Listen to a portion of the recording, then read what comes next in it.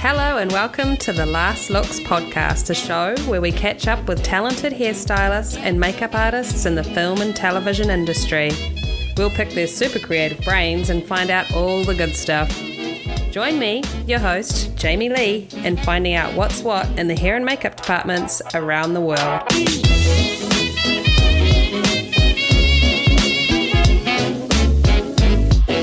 Now it's time for Kit Corner, where we shine a spotlight on artists who've created products with the film and television industry in mind. Products designed by artists for artists.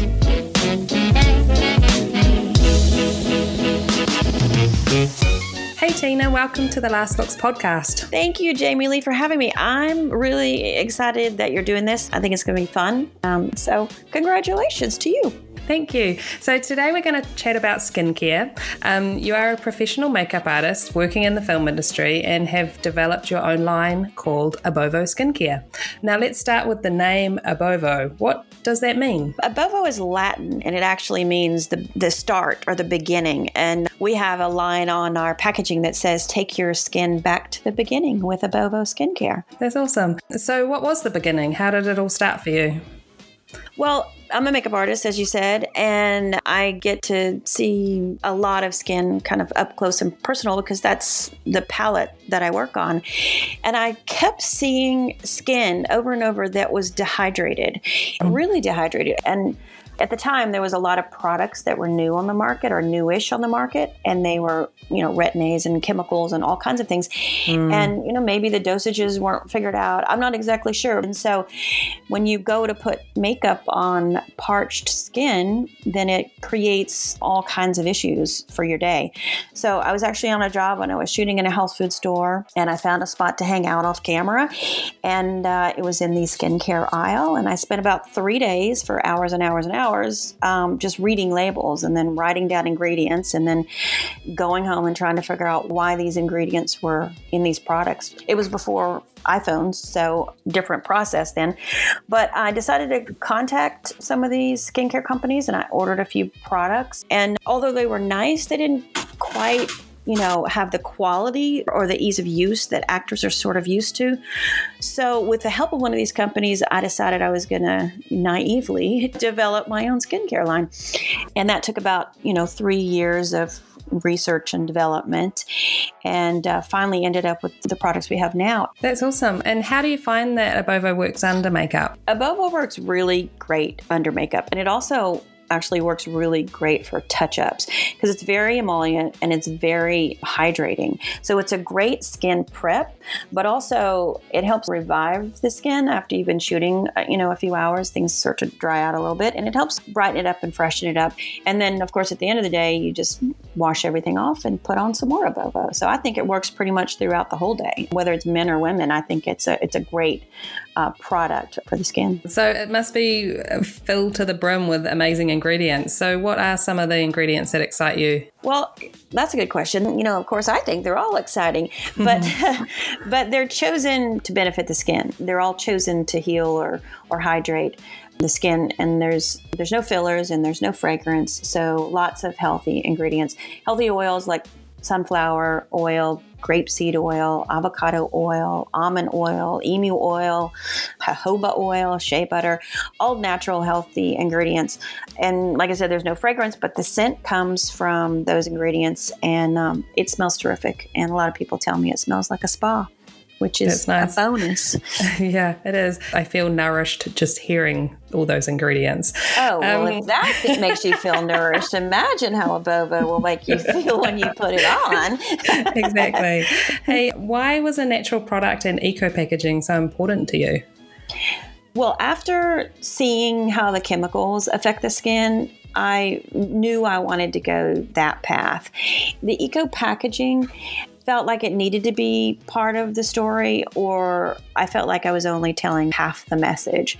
It still remains really important to the Abovo skincare message. So yeah, that's worth it.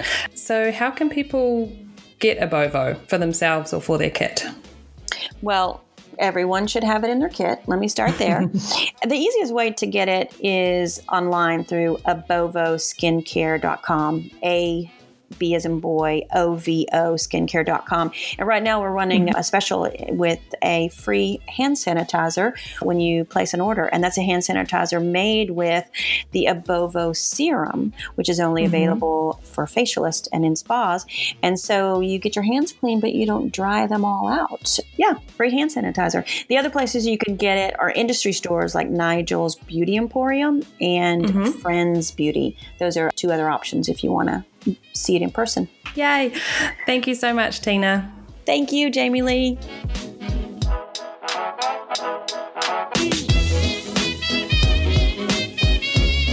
Today on the show, we're speaking with makeup artist Morag Ross and hairstylist Kerry Warren, the personal makeup and hair team to Cate Blanchett on the show Mrs. America. We find out what it took to transform Cate into historical figure Phyllis Schlafly. So let's get into it. Pictures up. Last looks. Rolling. And action. Hi guys, thanks for chatting with me about your work on Mrs. America. Hi. Welcome. Thank you. You're welcome. So let's start with, how did you both become involved with the project? Morag, we'll start with you.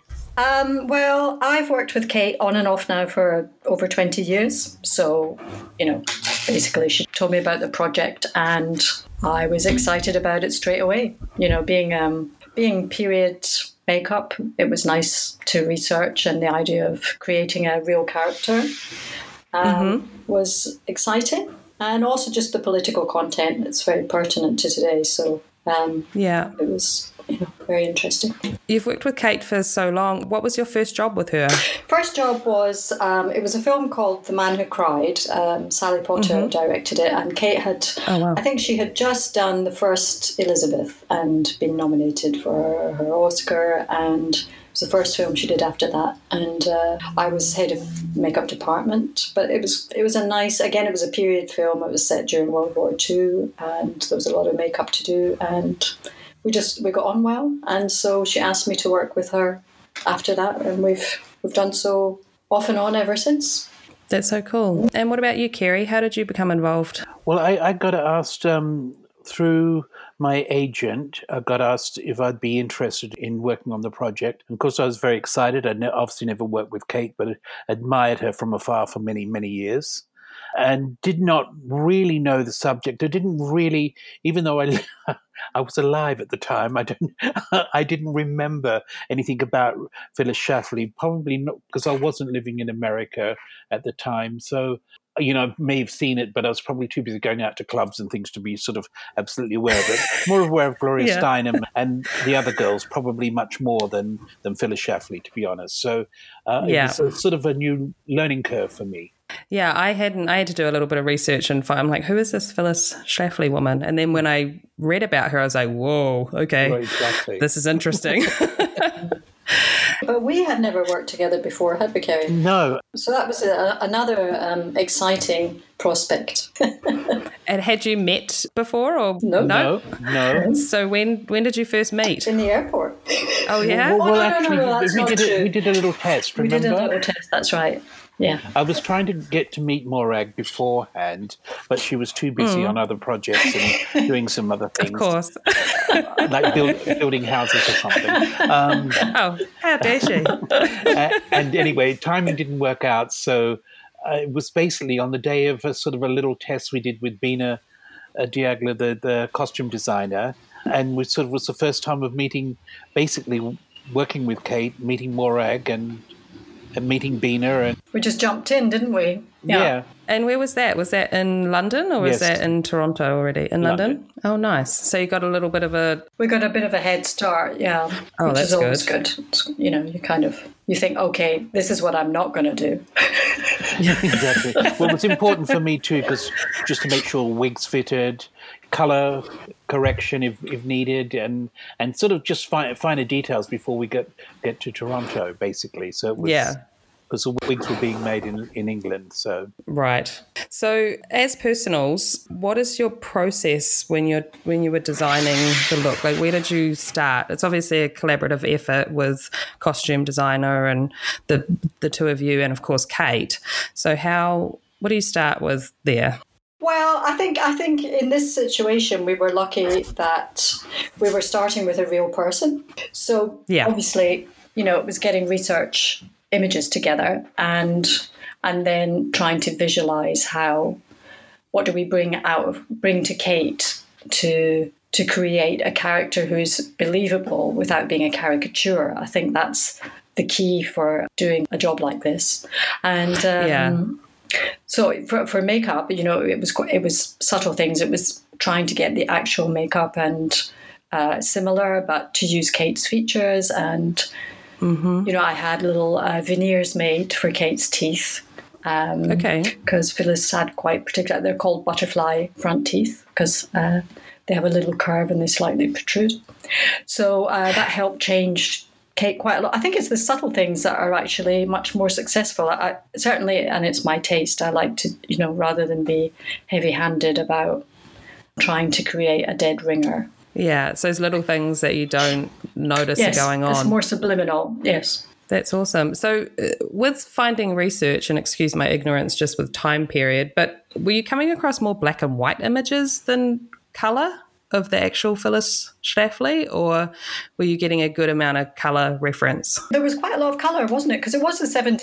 Yeah, basically, and also there was, and a lot of video reference, right, of interviews and sort of still frames from those stills to get colour for hair and things like this. There was quite a bit, actually. I would say 50-50. Yeah. Definitely. And she did a lot of TV shows, so there were a lot of colour images. I think it's so much more helpful, isn't it, to actually see a moving image of someone you're trying to copy. Yeah. Morag was subtle with the makeup, unlike me with the hair, I think. Oh, yes, but Kerry, one could not be subtle with a hairstyle like that. It's a bit of a sledgehammer look. Well, no, but it's another interesting aspect of the character over a series is, how do you plot out the arc of the character with the plot lines of the story, and how do things change? It went over 10 years. Actually, Phyllis Schlafly didn't change that much in 10 years. No. Because we sat down with Kate and, Kate's totally on the ball, isn't she, Kerry? So she has a lot of ideas herself that she wants to see realised. And I think between the three of us, we plotted the little subtle changes and things, all working with the same amount of intensity, I think. Yeah, because she started out, much less sophisticated. Because it's not only reality, you are creating a television series and you have to create something that's visually captivating. And, so we pushed some boundaries, didn't we, Kerry? Yes, we did. For the sake of visual interest. And, she becomes much more sophisticated and harder and kind of larger than life. But I think especially, the hair was incredible and that it just worked really well, didn't it? She started off much less perfectly put together. Less polished in a way, and then became more polished as she became more public was basically our idea, really, our little arc going on. So even though it's, where does it finish, like 1980? I think it was 82, is it 80? Yeah, 81, 82, I think it was, yes. And that kind of silhouette of hairstyle with her kind of sticks around? Well, you that's find her that go-to. You find a lot of people that have a hairdo that works for them will hang on to it. And when you think about it, when the series starts, she's playing a woman of 50 years old. Yeah. So she would have had probably the hairdo for, if not for 10 years, if not a bit longer. Anyway, So you've got to think about sort of maybe early 60s. So, people have the same hairdo to the dying day if it works for them because it's their shield and they're almost their, not I'm saying mask, but it gives them the confidence to go on. Do you know what I mean? I think when she's in the public eye as well, Yeah, it's a public persona, isn't it? Yes, exactly. Yeah, it's something that people will be like, oh, that's Phyllis. I know her. I know that hair. A bit like Margaret Thatcher. Yeah. Not dissimilar, It's almost looking indestructible too. Mm-hmm. That you could a bit like her. Well, you like a sheet of armor. You know what I mean? Mm-hmm. It's like basically a helmet, isn't it? Can't penetrate that. Yeah. Yeah, and no one's going to get there. Yeah. With that design process, just with it being a mini-series rather than a film, and you have different directors coming in for different episodes, how does that work in the initial designing period? I mean, was there any of those directors involved with that, or was it more just with Kate and producers and things like that? How did that work, Morag? Well, it varied actually. It did vary from director to director. I think, though, that because the character is established in the first episode, the idea is that new directors had to be quite specific and small, because the character was already, it was more to do with narrative and things that were happening. If Phyllis looked less put together because she was on her own. There's one scene when she's in her bedroom and Kerry, she has no makeup on. And so, Kerry, you can talk about, remember when she had the glasses on in the mirror? So things like that, obviously the directors, wanted to know what we were going to do. How you'd wear that hair to bed, so to speak. Yeah. So, and how she would preserve it. So she still looked like Phyllis, but not with her helmet on, so to speak. Yeah. So there was things that we played into that day, depending on what the script was, like whether she had it in pin curls going to bed, or whether she had clips trying to preserve the wave, or. And also, Kerry, remember there was the main scene in the hairdressing salon. Yeah, exactly. Yeah. So earlier on, yeah. Oh yeah, with the rollers and having her frosting. Highlights done. Yeah. Yeah. Nerve-wracking, pulling hair through a cap, Kerry. I think I had a little help from a friend. Thank you, Jamie Lee.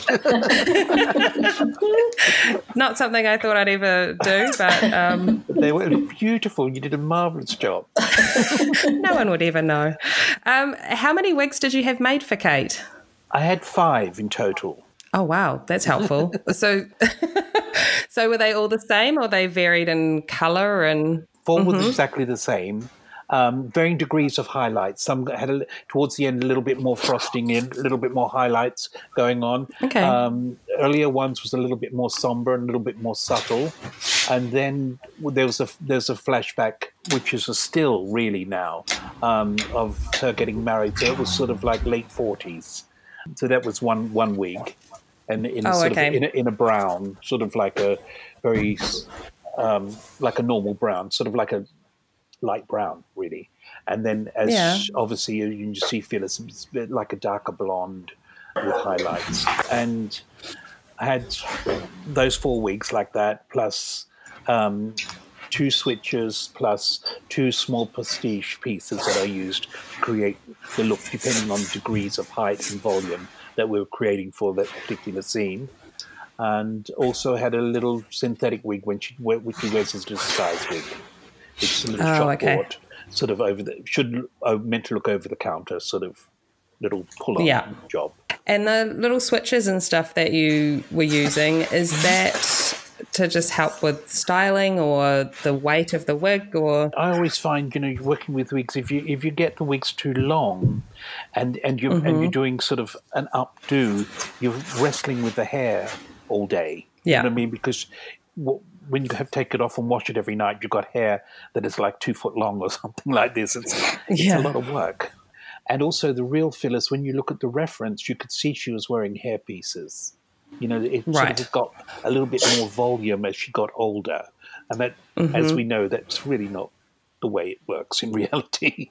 So there was some sort of things going on. And to be able to create these chignons and to get the balance, because to get the correct balance and proportion for Kate's face as well, I just needed to add more hair at points. So it's helpful just to have these little bits to pop in. Not that I used them every day, but they were up my sleeve. So when you created the look, sort of set into a French twist, and then added chignons on top of those. So you be able to get my French base and the twist right, and then apply the little pieces on top to finish it. Okay.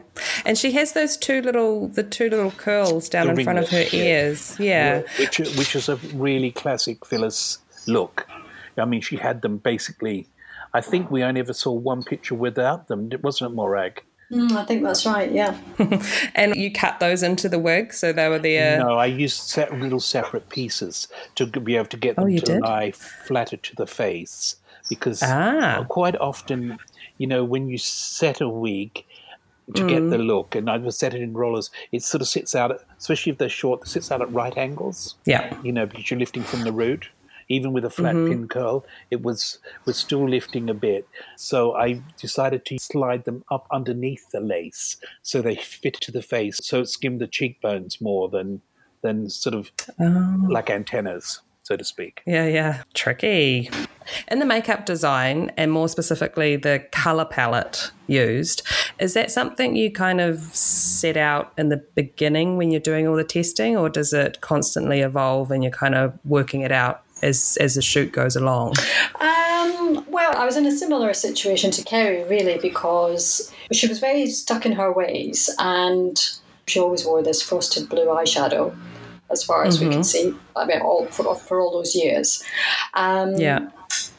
But what we decided to do collaboratively was, when she was doing the television appearances, she wanted to have thicker makeup, and I just pushed it so that, in the same way of talking about looking more polished, she becomes more sophisticated looking, even though it was still the blue eyeshadow. Yeah. Because Kate is such a striking woman anyway. She does look really strong and polished and put together by the end. So the actual palette of the makeup was decided from the beginning, but it was just punched up for certain scenes, and it pulled together, as the series progressed. But then, again, it was nice to have those dips when she wasn't wearing any makeup, when she was at home, when you saw the private Phyllis as opposed to the public persona.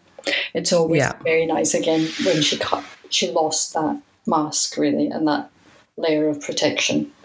It does allow you feel that you're seeing more into the real person. It's in the first episode where she's doing the swimsuit. The beauty pageant. Kind of modelling. Yeah, it was at beauty pageant. Yeah. And her eye makeup was quite strong for that too, wasn't it? Well, her whole makeup was, I think I really decided to go for it. We could have gone two ways for that scene, actually. Because it was a beauty pageant, Kerry and I, we saw the costume, we discussed it. Kate actually did say on the day, I seem to remember, she said, well, I think Phyllis would look like she's done her own makeup for this. And I remember thinking, that's not going to happen. Because you never want to hear that, do you? Well, I suppose you might do. I don't know if it's a comedy. But I just thought it was an opportunity. Again, as a television program, it's a visual opportunity. You want to do something that really has got a little bit of a wow factor.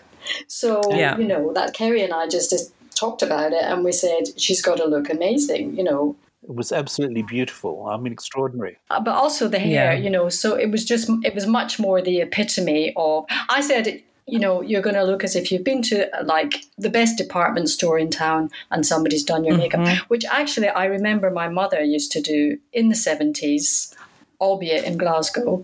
But I remember when she had to go to a really big once-a-year event that she wore an ankle-length evening gown to. She would go to, I can't remember the name of the big store in Glasgow at the time, but anyway, that's where she would go and she would have her makeup done. So that was my ground of, reality for pushing the boat out for that scene, really. Absolutely. And I think that's, probably part of who Phyllis was, to make that appearance, to have herself put together to be on show. Oh, yes, I don't think she would have gone out there if she thought she was going to be the laughingstock. But also it was a red herring too, wasn't it? Basically, yes, exactly. That's a good point, Kerry. And then, just to give it sort of like, what is going on here? You know what I mean? Is she entering a beauty contest? Yes, but you're absolutely right, Kerry, because it opens with that. And it's called Mrs. America. You see a beauty pageant and Kate looking very, very glamorous. Like a beauty. Absolutely, yeah. And you don't know at all that it's actually going to be about the political situation in the early 70s in the States and the ramifications of the Equal Rights Amendment push.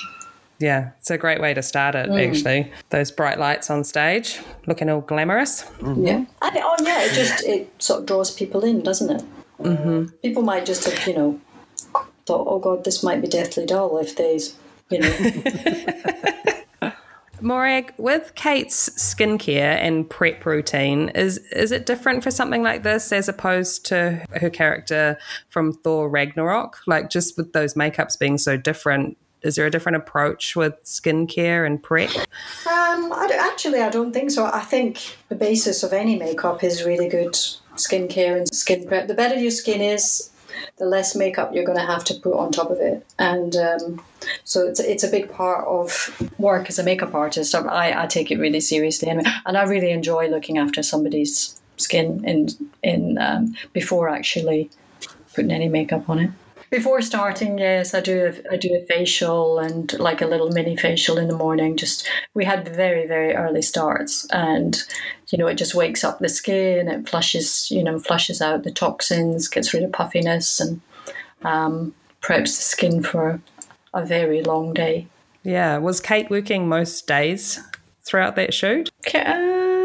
She worked a lot, didn't she? We had some moments when she didn't work, but she's also quite busy. She had other commitments now and again, so it was quite a full-on schedule for 5 months, wasn't it, Kerry? Yeah, it's pretty full on. There's blocks of time where she had to go away and do press and things like this for some other projects, but it was pretty full on when she was there.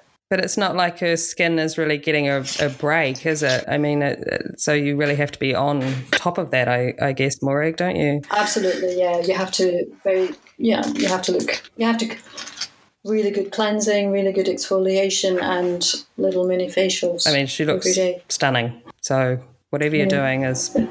It's working. It's working, absolutely. So shooting in Toronto... How did you find that? I saw Niagara Falls after I wrapped.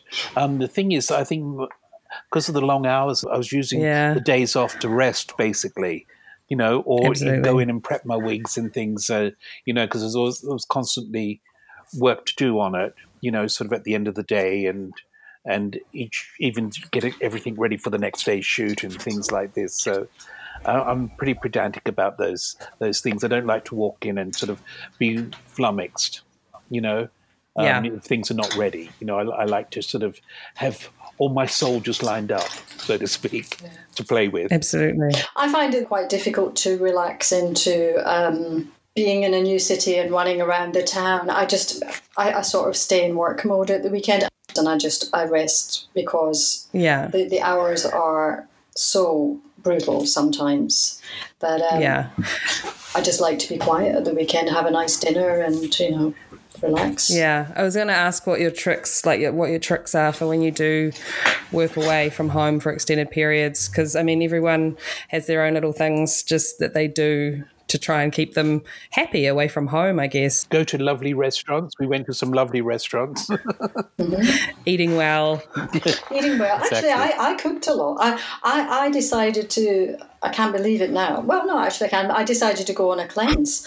And I think it gave me another sense of order.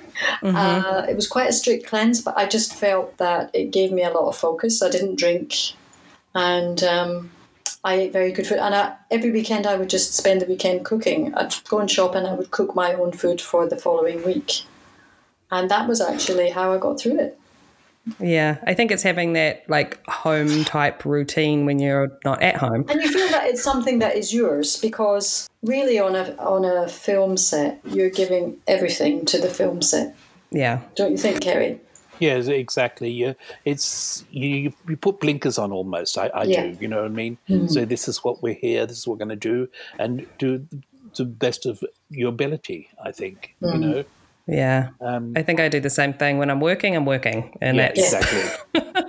That's kind of it. And also because we all know we could be asked at any moment to do anything, like, oh, we're going to work for another, we have to get this, we're going to work for another couple of hours tonight, even if it's already midnight, or, we've had to change the schedule because their plane hasn't arrived, or they're not feeling well. Available or whatever. Yes. Yeah. So it's constantly changing, and you just have to be totally amenable and adaptable, don't you? How long was the shoot? It was 5 months. Months, yeah, 5 months. Okay, but yeah, it's a long time to be away from home. Very long, yeah. And I came up for just 2 weeks to help out towards the start of that shoot, and the hours that I did in just those 2 weeks, I left thinking, surely these guys can't keep up with these hours. They're insane. But we did. And it sounds like you did. Yeah. Which is terrifying. You must have been absolutely exhausted by the end of it, because it was really, like, they were some long days. Particularly for Kerry, because, Kerry, you had wigs to dress and to undress. Clean and dress. Yes, before anybody came in. Because I could only really do the hairdo on Kate's head for balance. Right. And also see how she was feeling for that day for the scene, whether it should be a little bit more downplayed or whether, where we're going with it. So basically, it took quite a while to do, about an hour and a half. Mm-hmm. But I think it's the only way I could do it, because I think for the correct balance and things, I didn't want it to look like it had been taken off a block and put on her head. Yeah.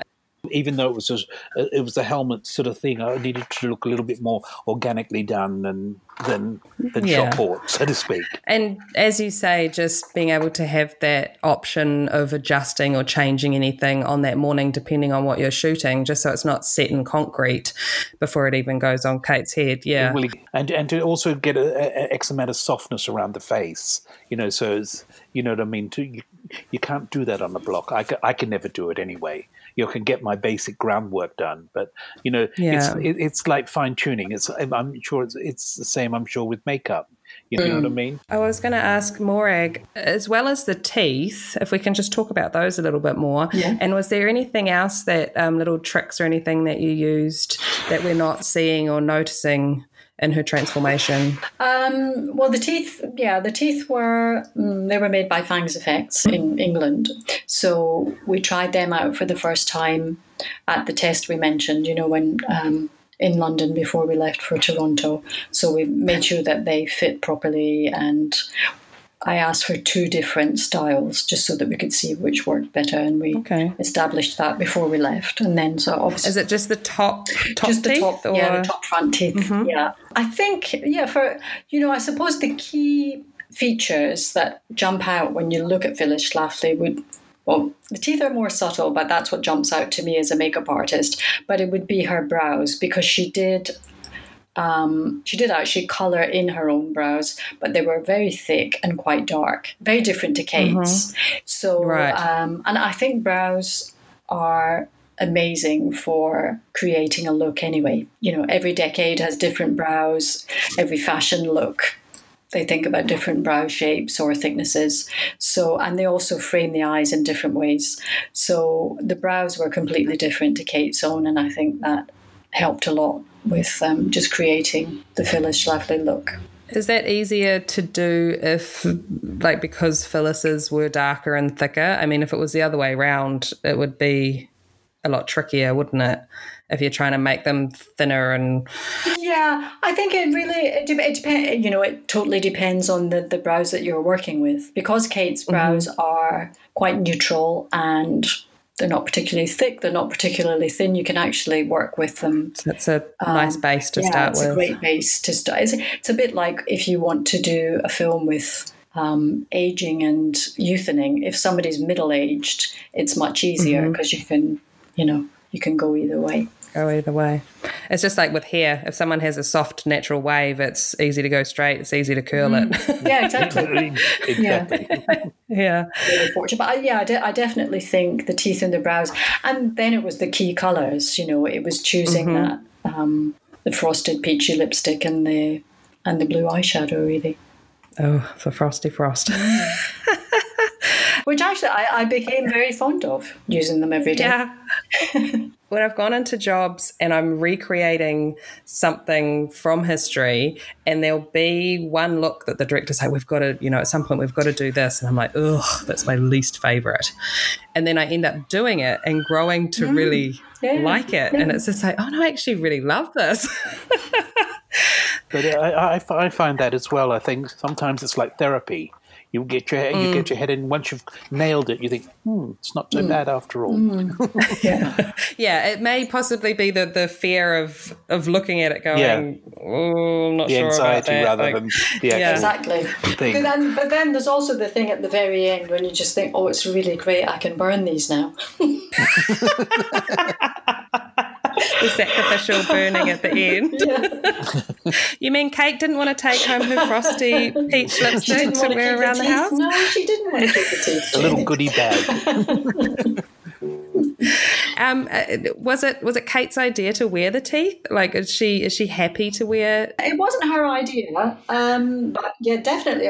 I've used teeth for Kate in lots of productions. Mm-hmm. And I find them enormously helpful because I think they change the set of your mouth. They completely change just the dynamics of your face. You can do masses with changing teeth. It's nice that she leans into it. Yeah, I think that's, she's fantastic that way. She's not remotely interested in looking like Kate Blanchett at home. Mm-hmm. She wants to look like Phyllis Schlafly. So it's great for arts.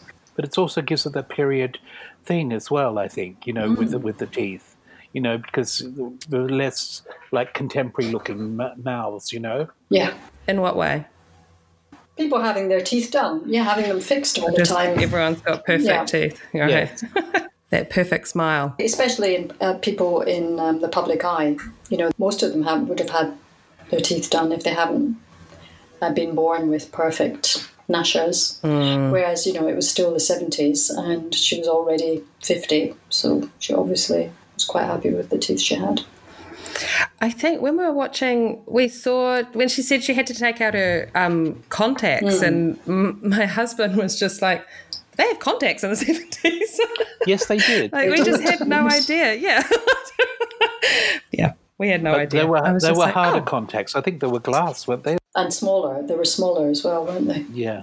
So if it's finishing up in 1982 and you start around 1970... 72, I think we started. Yeah. 72? Did you do any aging of any kind with makeup or with hair? Did she have any little greys pop through in the middle of those frostings? Or as far as hair-wise, no, it just got bigger. And a little bit more frosting in the front around the hairline, so to speak. It didn't add grey, but it got bigger, which is sort of like what I think ladies of that ilk sort of tend to do. You know what I mean? Mm-hmm. You find there's women that are power dressing. I want to go back to Thatcher again, but, it gets a little bit more helmet-like, so to speak, which I think is aging. When it gets more helmet-like, you know what I mean? Because it's harder on the... Yeah. Because I think, is it the first episode that her mum comes in and she's had her hair done and she doesn't like it? And it's just like, oh no, she's obviously stuck in a way of liking her hair and they've tried to change it and it's not. She's not liking it. No, what about you, Morag, with age? Well, because she became much more of a public person, so she actually did look more polished and more done as she got older. And she didn't change her look. What I hope has been successful is that I worked really closely with the directors of photography. So, and especially for the first half of the series, we aimed to light Kate as well as possible to make her look younger. Okay. And then for the second half of the series, the lighting is a bit harsher, as is the makeup sometimes. So we felt that was enough of you can see the change in her. Yeah. Because it was only 10 years, and so it just keeps it nice and subtle. It actually really works quite well. Yeah. It's not distraction, time passing. Oh, that's awesome. Discussing the looks and creating the looks, to me, is the most exciting part anyway. Yeah. You know? Well, it helps when you have a great team that you're working with when you're dealing with hours like that, I think. Well, it was a fabulous experience working with Morag, and a great honour to be working with Kate, and both of them actually. And I'd love to have the chance to do it again one day. Likewise, yes. Yeah, we did have a great time together. No, I really enjoyed it. You know, I mean, apart from the hours and things like this, fantastic. Yeah, I think also, though, what's really interesting is when you're working as a personal, it's quite fantastic to see the finished series, because quite often there's a lot of stuff being shot that your artist isn't in. And when you see it all coming together, there's a huge sense of satisfaction and absolutely teamwork with the rest of the makeup and hair department and the rest of the cast and crew, really. It's amazing to see all that coming together. Because I guess you guys were really in the Phyllis Schlafly camp, weren't you? You weren't we were doing too much with the feminists and libbers and all that kind of team. Correct. So to see it all come together, and the silhouette of those two groups of people is quite different. I love it. Yeah, it works very well to tell the story, doesn't it? Absolutely. I think the hair and makeup department did a incredible job, actually. Yeah. You know, it was a great pleasure to work with everybody. Yeah, it looks like there's a lot of speaking roles throughout the series. So it's a lot of people coming in and a lot of historical figures to kind of match, which is a task within itself. Yeah, it's incredible. And finally, is there a tool or product that you guys just can't live without having in your kit? Let's start with you, Kerry. My Mason Pearson brush. I would the love actually for the Mason retire. Pearson brush. If they go out of business, I'd retire, I think. You'd have to go out of business and then lose your brush. Exactly. Maybe they're out of business. I just haven't realised. They're still going strong. No, I love my Mason Pearson. I wouldn't be able to do a job without it. My natural bristle brush, magic. I don't know what mine would be, actually. I think probably something like tweezers. Just for making the skin really, cleaning up around the brows, obviously, but tweezers are very handy for many things, for picking things up, for applying lashes, for the odd chin hair, perhaps. I don't know. Tweezers are quite amazing. Certainly on a desert island, that's what I'd want. Really? God, yeah. That's amazing. Well, think of all the splinters and everything you'd be getting. You'd be getting splinters. You could pluck your legs, if you'd hair. You'd have all the time in the world. A bit like now, while we're in lockdown. Lockdown. What are you going to do, Kerry, with your Mason Pearson on a desert island, for goodness sakes? Come on. I'm going to have to take a couple of weeks to play with, I think, if I'm on a desert island, because I'm going to do much with my own. You could become one of those amazing sand artists. You could use your brush in the sand. Yeah. Or beat off the foe trying to get onto my desert island. You're going to have to grow your locks so you've got something to brush. Yeah. You could use it for your beard, though. Yeah. Oh, yeah. I imagine the Mason Pearson came in handy for brushing out the sets that you're doing. And the hairspray and the backcombing, amazing. Like, how did the wigs hold up after all that? Really, really fantastic. They were made by Peter Owen in Bristol. Beautiful. And they were absolutely fantastic.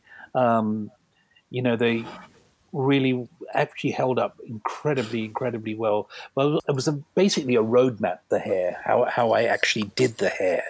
I would do it in about 5-6 sections. It's the only way I could figure out how to do it because of trying to recreate the look to get the balance and the height and things like this. So basically what I would do is I'd set it and I'll put it in the oven, bake it, brush it through, backcomb my hairline, and then leave the rest absolutely natural. using setting lotions and things like this around the hairline to get that crispness. So I found that when I tried to do it without the lotions in, I wasn't getting enough period. It was looking too soft. Right. I thought almost, when you look at Phyllis, you almost can smell the hairspray. Right. And it had that sort of crunch to it, I think. I was just going to ask if you have a favourite setting lotion to use on the wigs. Well, I never, for years, I haven't used setting lotion. So, I mean, it's one of those things. I had to scrounge around and sort of, I tried a few, but I finished up using Techniply. Yeah, that's my favourite. Because it sort of gave me exactly what I needed. Gave me that sort of crispness that's almost, you feel like the hair's going to snap if you brush it sort of look. So basically teasing the front, before I even put the wig on, it was still on the block, because I find, backcombing a wig on someone's head, you can't really do it. You basically take the wig off again. You lift your lace and whatever. Yes. So, and then dress the hair, finishing off by using a small postiche piece on the top to give me more height. And like I said before, the switches at the back to finish it off. But it was like I called it my roadmap, Your roadmap, yeah. I normally call it my puzzle, with my puzzle pieces that I put together, and I have to memorize it. Well, exactly. I know I'm not doing hair, but I call mine a recipe. And I have a sticker beside on the mirror. And I have to do the makeup in the same way every day. And I have in the same order. I find it's a bit like baking a cake. And if there's an interruption, I often get myself in a pickle because I'll forget something. And that's why I have the sticker on the mirror. I have done that as well, especially when doing makeup and hair. And it's just like you have so many things to think about. You're like, remember, don't you? Get it in the right order. I don't want to be doing that before I do that, because then, I have to have all my things laid out the same, so I know exactly where they are to be able to get them. Where to find them, I mean? Yeah. Well, Morag actually found a little trolley. It was Morag's idea. The little trolley. So I finished. Yeah. So we became trolley dollies. I finished up having 2 of them. I couldn't get enough,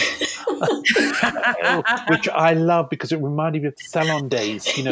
When I was a kid, sort of walking around with my tray of rollers and walking around with my tray of pins, and sort of that they're all there next to me wherever I move. So it was like perfect in a way. Oh, it's so helpful. I mean, were you guys working on Kate in the same chair? No.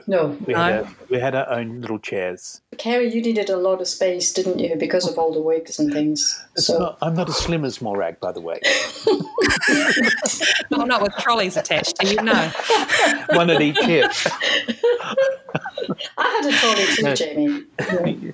But nice. Because I had all my wigs all blocked and set and all my girls lined up, so to speak. So I took up quite a bit of space. But you each had your time with Kate separately. Absolutely. She's incredibly generous with her time. Oh, that's nice. She didn't rush us at all, really, did she, Morag? No, she's got the patience of a saint. Just respectful of what you guys need to get done. Yeah, absolutely, that's great. Yeah. To get to where she needs to be. That was a great pleasure. Yeah. And not that we sort of shirked around or dawdled or anything like this, but it was sort of basically, I certainly needed the time, Yeah. I think it's the most time I've ever taken to do a hairdo in my life. But it was worth it. Maybe I'm just getting old and slow, but Well, it is a hairdo. I mean, come on. Kate did say to me, she said when I first met her, she said, "This is a challenge for you." She was correct. It's a good thing we like challenges, huh? Exactly. What was the most challenging thing on the shoot for you guys, Morag? I think the most challenging thing was probably the hours. To be honest, once we had our look down, we knew what we were in for every day. Mm-hmm. I don't know how you feel, Kerry. I suppose there were times when we went into a new phase towards the end when she's giving the speech at the big rally and she wanted to look really quite, larger than life. And so I suppose those days we went in with a certain amount of trepidation because we were having to push the envelope, and we didn't test for all of those, did we, Kerry? No, we only really did a sort of minimal test, really. We did the basic fillers, didn't we? And then worked around it as the series went on. Did you get all episodes at once, like to read, or no? Were they coming as you were shooting? They were coming as we were shooting. Yeah. And changing quite a lot, yeah. Yeah. I haven't done a lot of miniseries or TV, so that kind of scares me. I love knowing, like with a film, you get the script, and then, they might change things here and there, but at least you get the idea of what is going on when you start shooting. But with TV shows, hearing that these episodes come in while you're working, it's just like you're so busy already with what you're doing, and then you have to think about like, oh, what? This is happening in the next episode? Oh, okay. Exactly. I feel sorry for the actors working like that, getting changes so quickly and things like this overnight, and, going into a big scenes and things like this. It must be tough for them. Yeah. Yeah, absolutely. Tricky. Anyway. Awesome. Okay, guys, thank you so much for your time and sharing your stories. Thank you. I loved catching up with you both. Yeah, likewise. Thank you. Same here. And I wish you could come and help me again one day, Jamie Lee. Oh, I'm always up to help you, Kerry. There's too much laughing that goes on for me not to want to come and help.